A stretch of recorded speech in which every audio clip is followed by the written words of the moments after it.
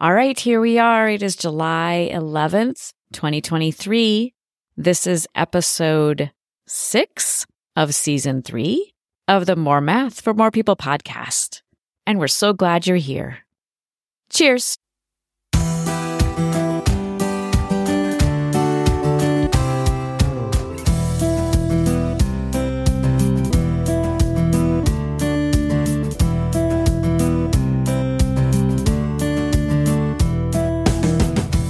Hello there, I'm Joel.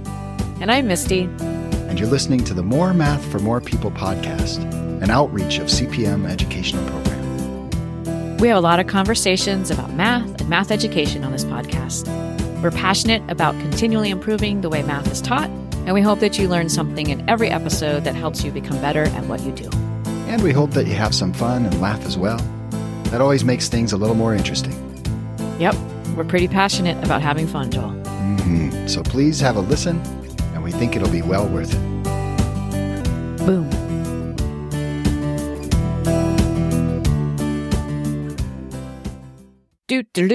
Do.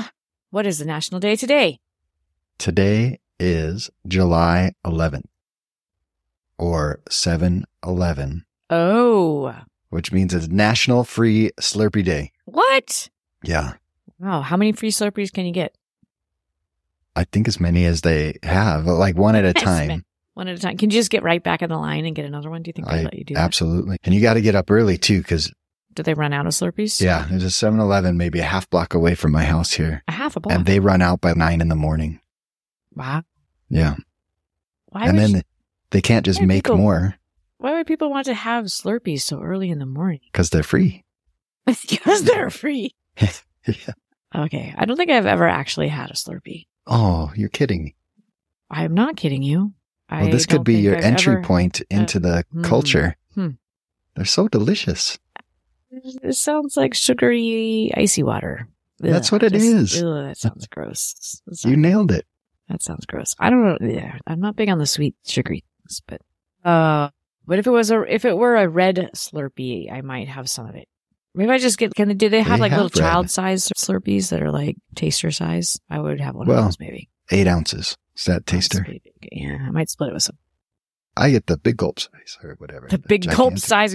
That's free. I'm getting as much as I can. Yeah. Even on days where you pay for it, I enjoy a Slurpee. There's so many good things about Slurpees. What do you enjoy about the Slurpee? The taste, the texture. Does it actually have a taste or is it just sugary? No, it has a taste. Does it taste like... What's your favorite flavor?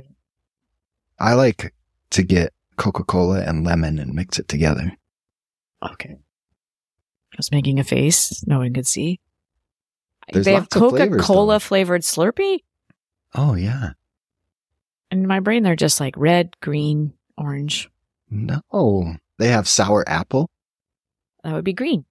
They have mango lychee. There's a whole nother world in 7-Eleven. You got to get into this. I could. I might not, but I could. How many Slurpees do you think that are sold every month in Winnipeg, Manitoba? How many Slurpees per month? In Winnipeg, Manitoba. Yes. It's a random space to talk about. Yeah. In all the 7-Elevens in Winnipeg. That have the number of Slurpees sold every month in Winnipeg. 5,000. 188,883. Wow. That is an interesting average. Huh. Did you know that Winnipeg, Manitoba, has been crowned the Slurpee capital of the world for the last 20 years? I didn't even know that was a thing. Well, you're learning a lot today. Or do they get a plaque? Do they get a trophy? Like kind of like the Stanley Cup where they just keep putting the names of the winners on it? I wish they would do that. Crowned. Like clearly there was some ceremony. Interesting. Why Winnipeg, Manitoba? I don't know. They just really love Slurpees there. I think they're just like, once they won, they're like, people, we're going to keep everyone else from winning. It doesn't seem like that would be a place I'd want a Slurpee. If I was thinking of Slurpees, I think of a hot place. And Winnipeg, Manitoba doesn't sound like a hot place. Well, in the summertime, it's probably all that daylight. Yeah.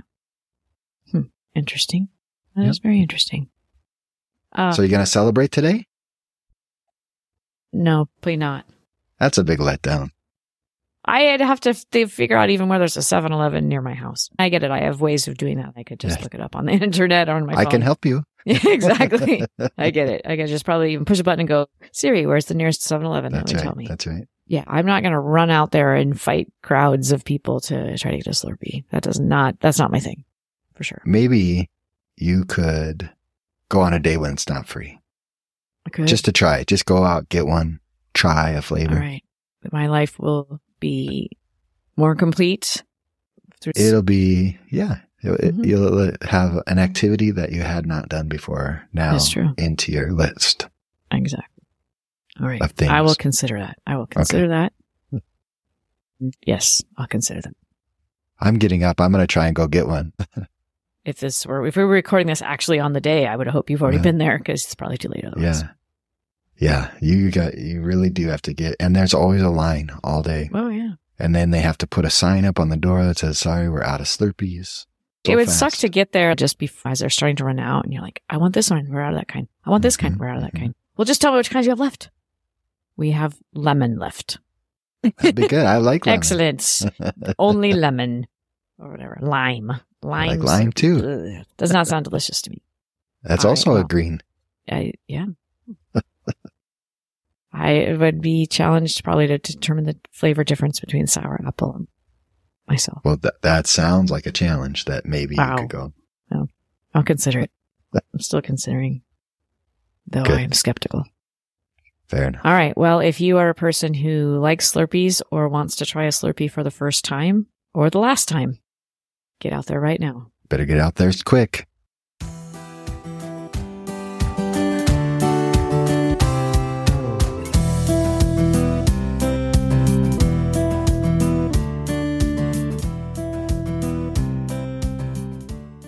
So now we are so excited to bring to you the second half of our conversation with Eli Luberoff, the founder of Desmos. If you did not hear part 1, please go back to episode 3.5 and listen to the first part of our conversation with Eli. It's really lovely, and then you can come and listen to this one. Enjoy. So where is Desmos now? I know there's been some big changes in the last year and some other things, and taking two pieces in different directions. Where is it and where is it going from here, do you think? That you can, I know you've already said there's not a specific path, but what are you seeing at this point? Yeah, the path is more and more clear the further that we travel it. But maybe I'll start with what happened over the last year, because it has been a wild year from that perspective. So Desmos started back in 2012 with our graphing calculator, but it did not take long for us to start to work with teachers and then hire teachers and eventually end up with a team that was predominantly teachers, saying, what are the other things that we can do to most impact learning in classrooms? The calculator was such a great example of a thing that was just could be so much better if we just did it. But one of the things that we also kept hearing was that there was a need for digital content that was also good. As students are spending more time on computers, the way that we use computers inside of classrooms was really uninspiring, I think. There are some counterexamples for sure, but like a lot of it was just not using the medium effectively. And a lot of it was computers are incredibly good at playing videos. Let's put videos on computers. Great. But are they good for students? Who knows? Computers are incredibly good at serving on multiple choice questions and then deciding which next multiple choice question to serve. So let's do that because we have a hammer. Everything looks like a nail. Without the, is this good for students? And so we started to build out this platform that would let you build lessons. We built lessons using them that tried to tap into this idea that computers can make content that is social and creative and let students express interesting ideas and not just the narrow set of ideas that the interface was designed to let them express. So over the subsequent few years, ended up having the calculator continue to grow, but also building organically and accidentally, as it's a pattern, an entire curriculum, a middle school math curriculum. And there were a couple things about that became kind of complicated, even as I'm really, really proud of what we built. One of them is that the needs and demands and ways of building and getting into market a free piece of software like the calculator and a curriculum look just dramatically different. And so we were kind of getting pulled in two different directions. And the other was this really interesting effect where with the calculator, one of our goals was that we wanted to be able to work with everybody. And so CPM, I think, was our first partnership where Desmos was officially, the calculator was officially part of the content. And I love that. And then with the other hand of our company, we were also starting to be competitive with the very people that we wanted to also support. And so it became just a little bit messy and complicated at navigating that kind of thing. And so we had talked as a team and figured out that there was a path forward where we split our company into two different pieces. We have the calculators, and then we also had the curriculum.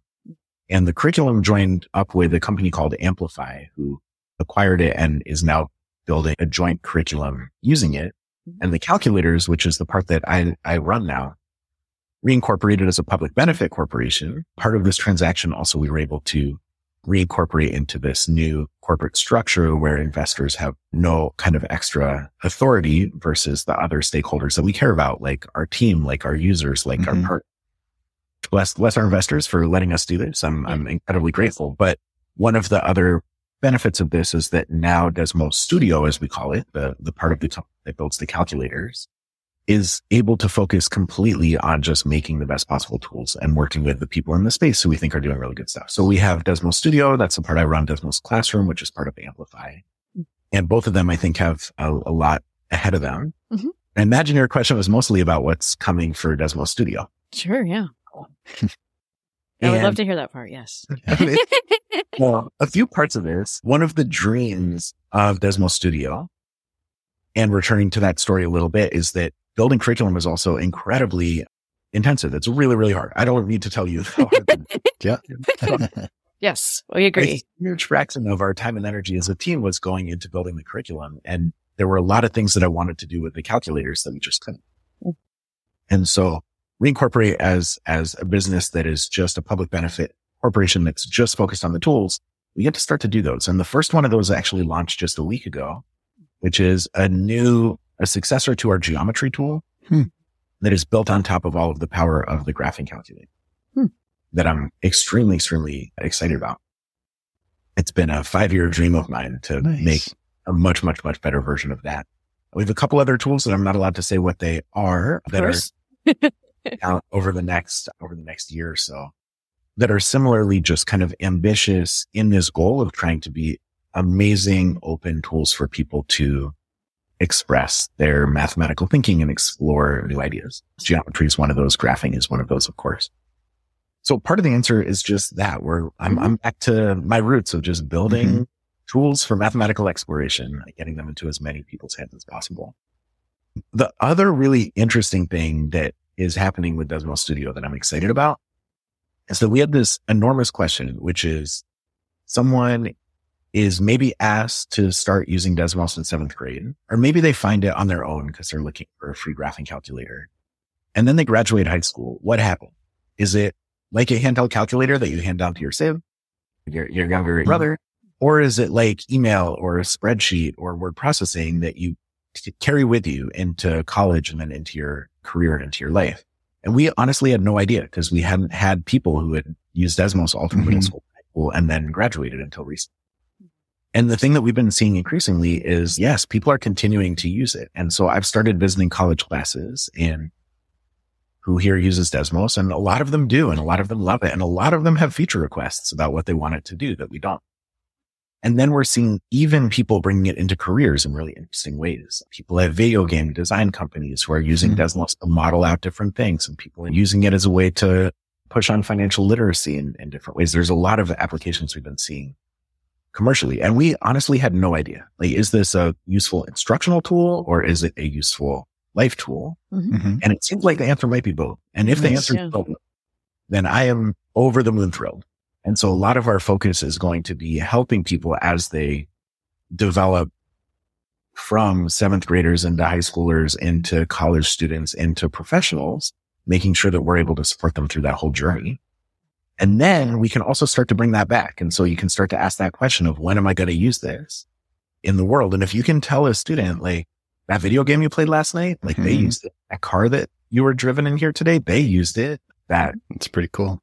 every part of the world uses math, and we can start to show that, in fact, even the tools that we're using in class are going to benefit you later on. That's just a pretty exciting direction.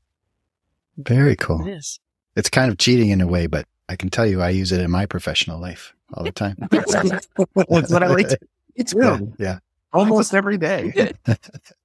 All right. So there's been a lot of talk of AI. Is there anything that you see Desmos going and integrating with that in any way at this point? I know that's a huge open kettle of worms there, right? But do you see that as something that like, oh, here's some opportunities, here's some ways that Desmos could move in that direction or integrate that in some way? It's a really profound question. And I think one that basically every company is going to have to think about. Every person is going to have to think about. Yeah. And the answer is almost certainly yes. I have seen a lot of technological fads come and go, and we tend to be like especially skeptical of things we're excited about in technology. And this one is not a fad. I'm quite convinced. And evidence for that includes that like I use some of these machine learning models personally in my day-to-day work. It's proving helpful for me. And I know that a ton of people are. I'm really nervous about and cautious about the right ways to put this inside of products that are facing students for a variety of reasons. Like machine learning models are amazing at sounding like a human and also amazing at making stuff up. And I do not want to be making stuff up and putting it in front of kids. Right. And one of the design principles of our calculators is that they're transparent, that you can look at it and understand how it works and you could recreate it. And one of the core things about large language models is that they are unpredictable. Nobody knows how they work, including the people who built them, which to me is bananas. And so we just want to be very, very, very careful about the ways to use that, and probably really focused and targeted about when we do. And so we're starting to think about some ways that could happen. But there are a few interesting places that it's already showing up. One of them is that we've been hearing increasingly of one of the commercial applications of Desmos is that people who are learning about machine learning, it's a lot of math. It's a lot of matrix multiplication. It's a lot of thinking about different weight functions and how to interpolate between 0 and 1. And they're using Desmos a fair bit to help with their understanding of how these models work. Interesting. Which makes my day. I think there's, fascinating mathematics behind it. We have a few burgeoning partnerships with folks who want, when a question that you ask might benefit from being able to then explore it in Desmos, to be able to link those together in interesting ways. We're starting to play around with if there are ways in which it can help us in our work. So for example, there's some very, very helpful static analysis tools and code to help and that kind of thing. I think it will be a very, very, very long time before I would trust any of these models more than I would trust a human, maybe ever. But my mandate to the team is let's be incredibly, incredibly cautious about using this and think about some of our goals of who might this help, who might this harm, and making sure that we are never accidentally causing harm, unintended consequences. So really cautious about using it, but really active about understanding it. Sure that we could help answer other people's questions about how they should use it, and also that we can be thoughtful about how we do. I don't know, wishy-washy answer to it. That seemed completely appropriate. Yeah. Great answer. That didn't seem wishy-washy at all. It's also one where I think it changes so rapidly that answer will probably change. If you'd asked me 6 months ago, I would have been like, that looks like a fun toy. And today, I think it is more than a fun toy. Yeah, it's like you were saying, the technology fads that come and go. And I think often people are like, oh, the newest thing, da, da, da. I'm like, okay, whatever. But this is not a thing that feels like, okay, whatever. It feels like a thing that's going to stick and stay and change what we're doing somehow. Amazing. So I want to be mindful of your time, and I want to start to wrap up. And so I am going to ask you if there's something that we haven't asked you that you want. This is your open floor. What would you like to say to the More Math for More People podcast listeners?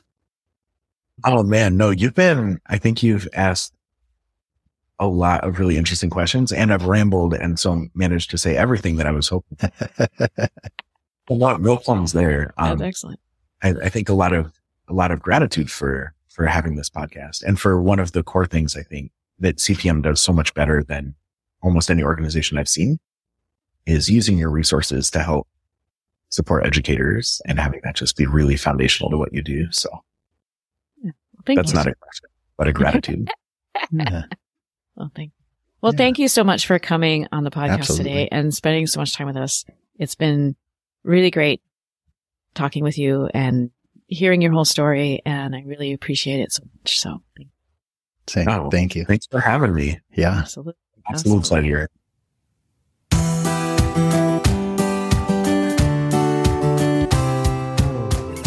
So that's all we have time for on this episode of the More Math for More People podcast. For more information and to stay connected, find CPM on Twitter and Facebook. You can find our handles in the podcast description. The music for the podcast was created by Julius H. and can be found on pixabay.com. Thanks, Julius. Join us in 2 weeks for the next episode of More Math for More People. What day will that be, Joel? It'll be July 25th, National Wine and Cheese Day. And we're just not talking any wine and cheeses here. You could do a $2 chuck, maybe with a sliced sharp cheddar on a Ritz even. I was actually talking with my daughter Samantha, and they said that there is no more $2 chuck. They went to Trader Joe's. There's no $2 chuck anymore. It kind of surprised me a little bit. I'll have to do some investigating to see if that's true. But just one of the most basic classic food and drink pairings is wine and cheese. Sipping a tangy red or a white between bites of yummy, creamy, nutty cheese on a cracker. It's one of the most pleasant experiences all around. So I hope that you are ready for wine and cheese. And if wine and cheese is not your cup of tea, so to speak, or your cup of wine, I hope that you celebrate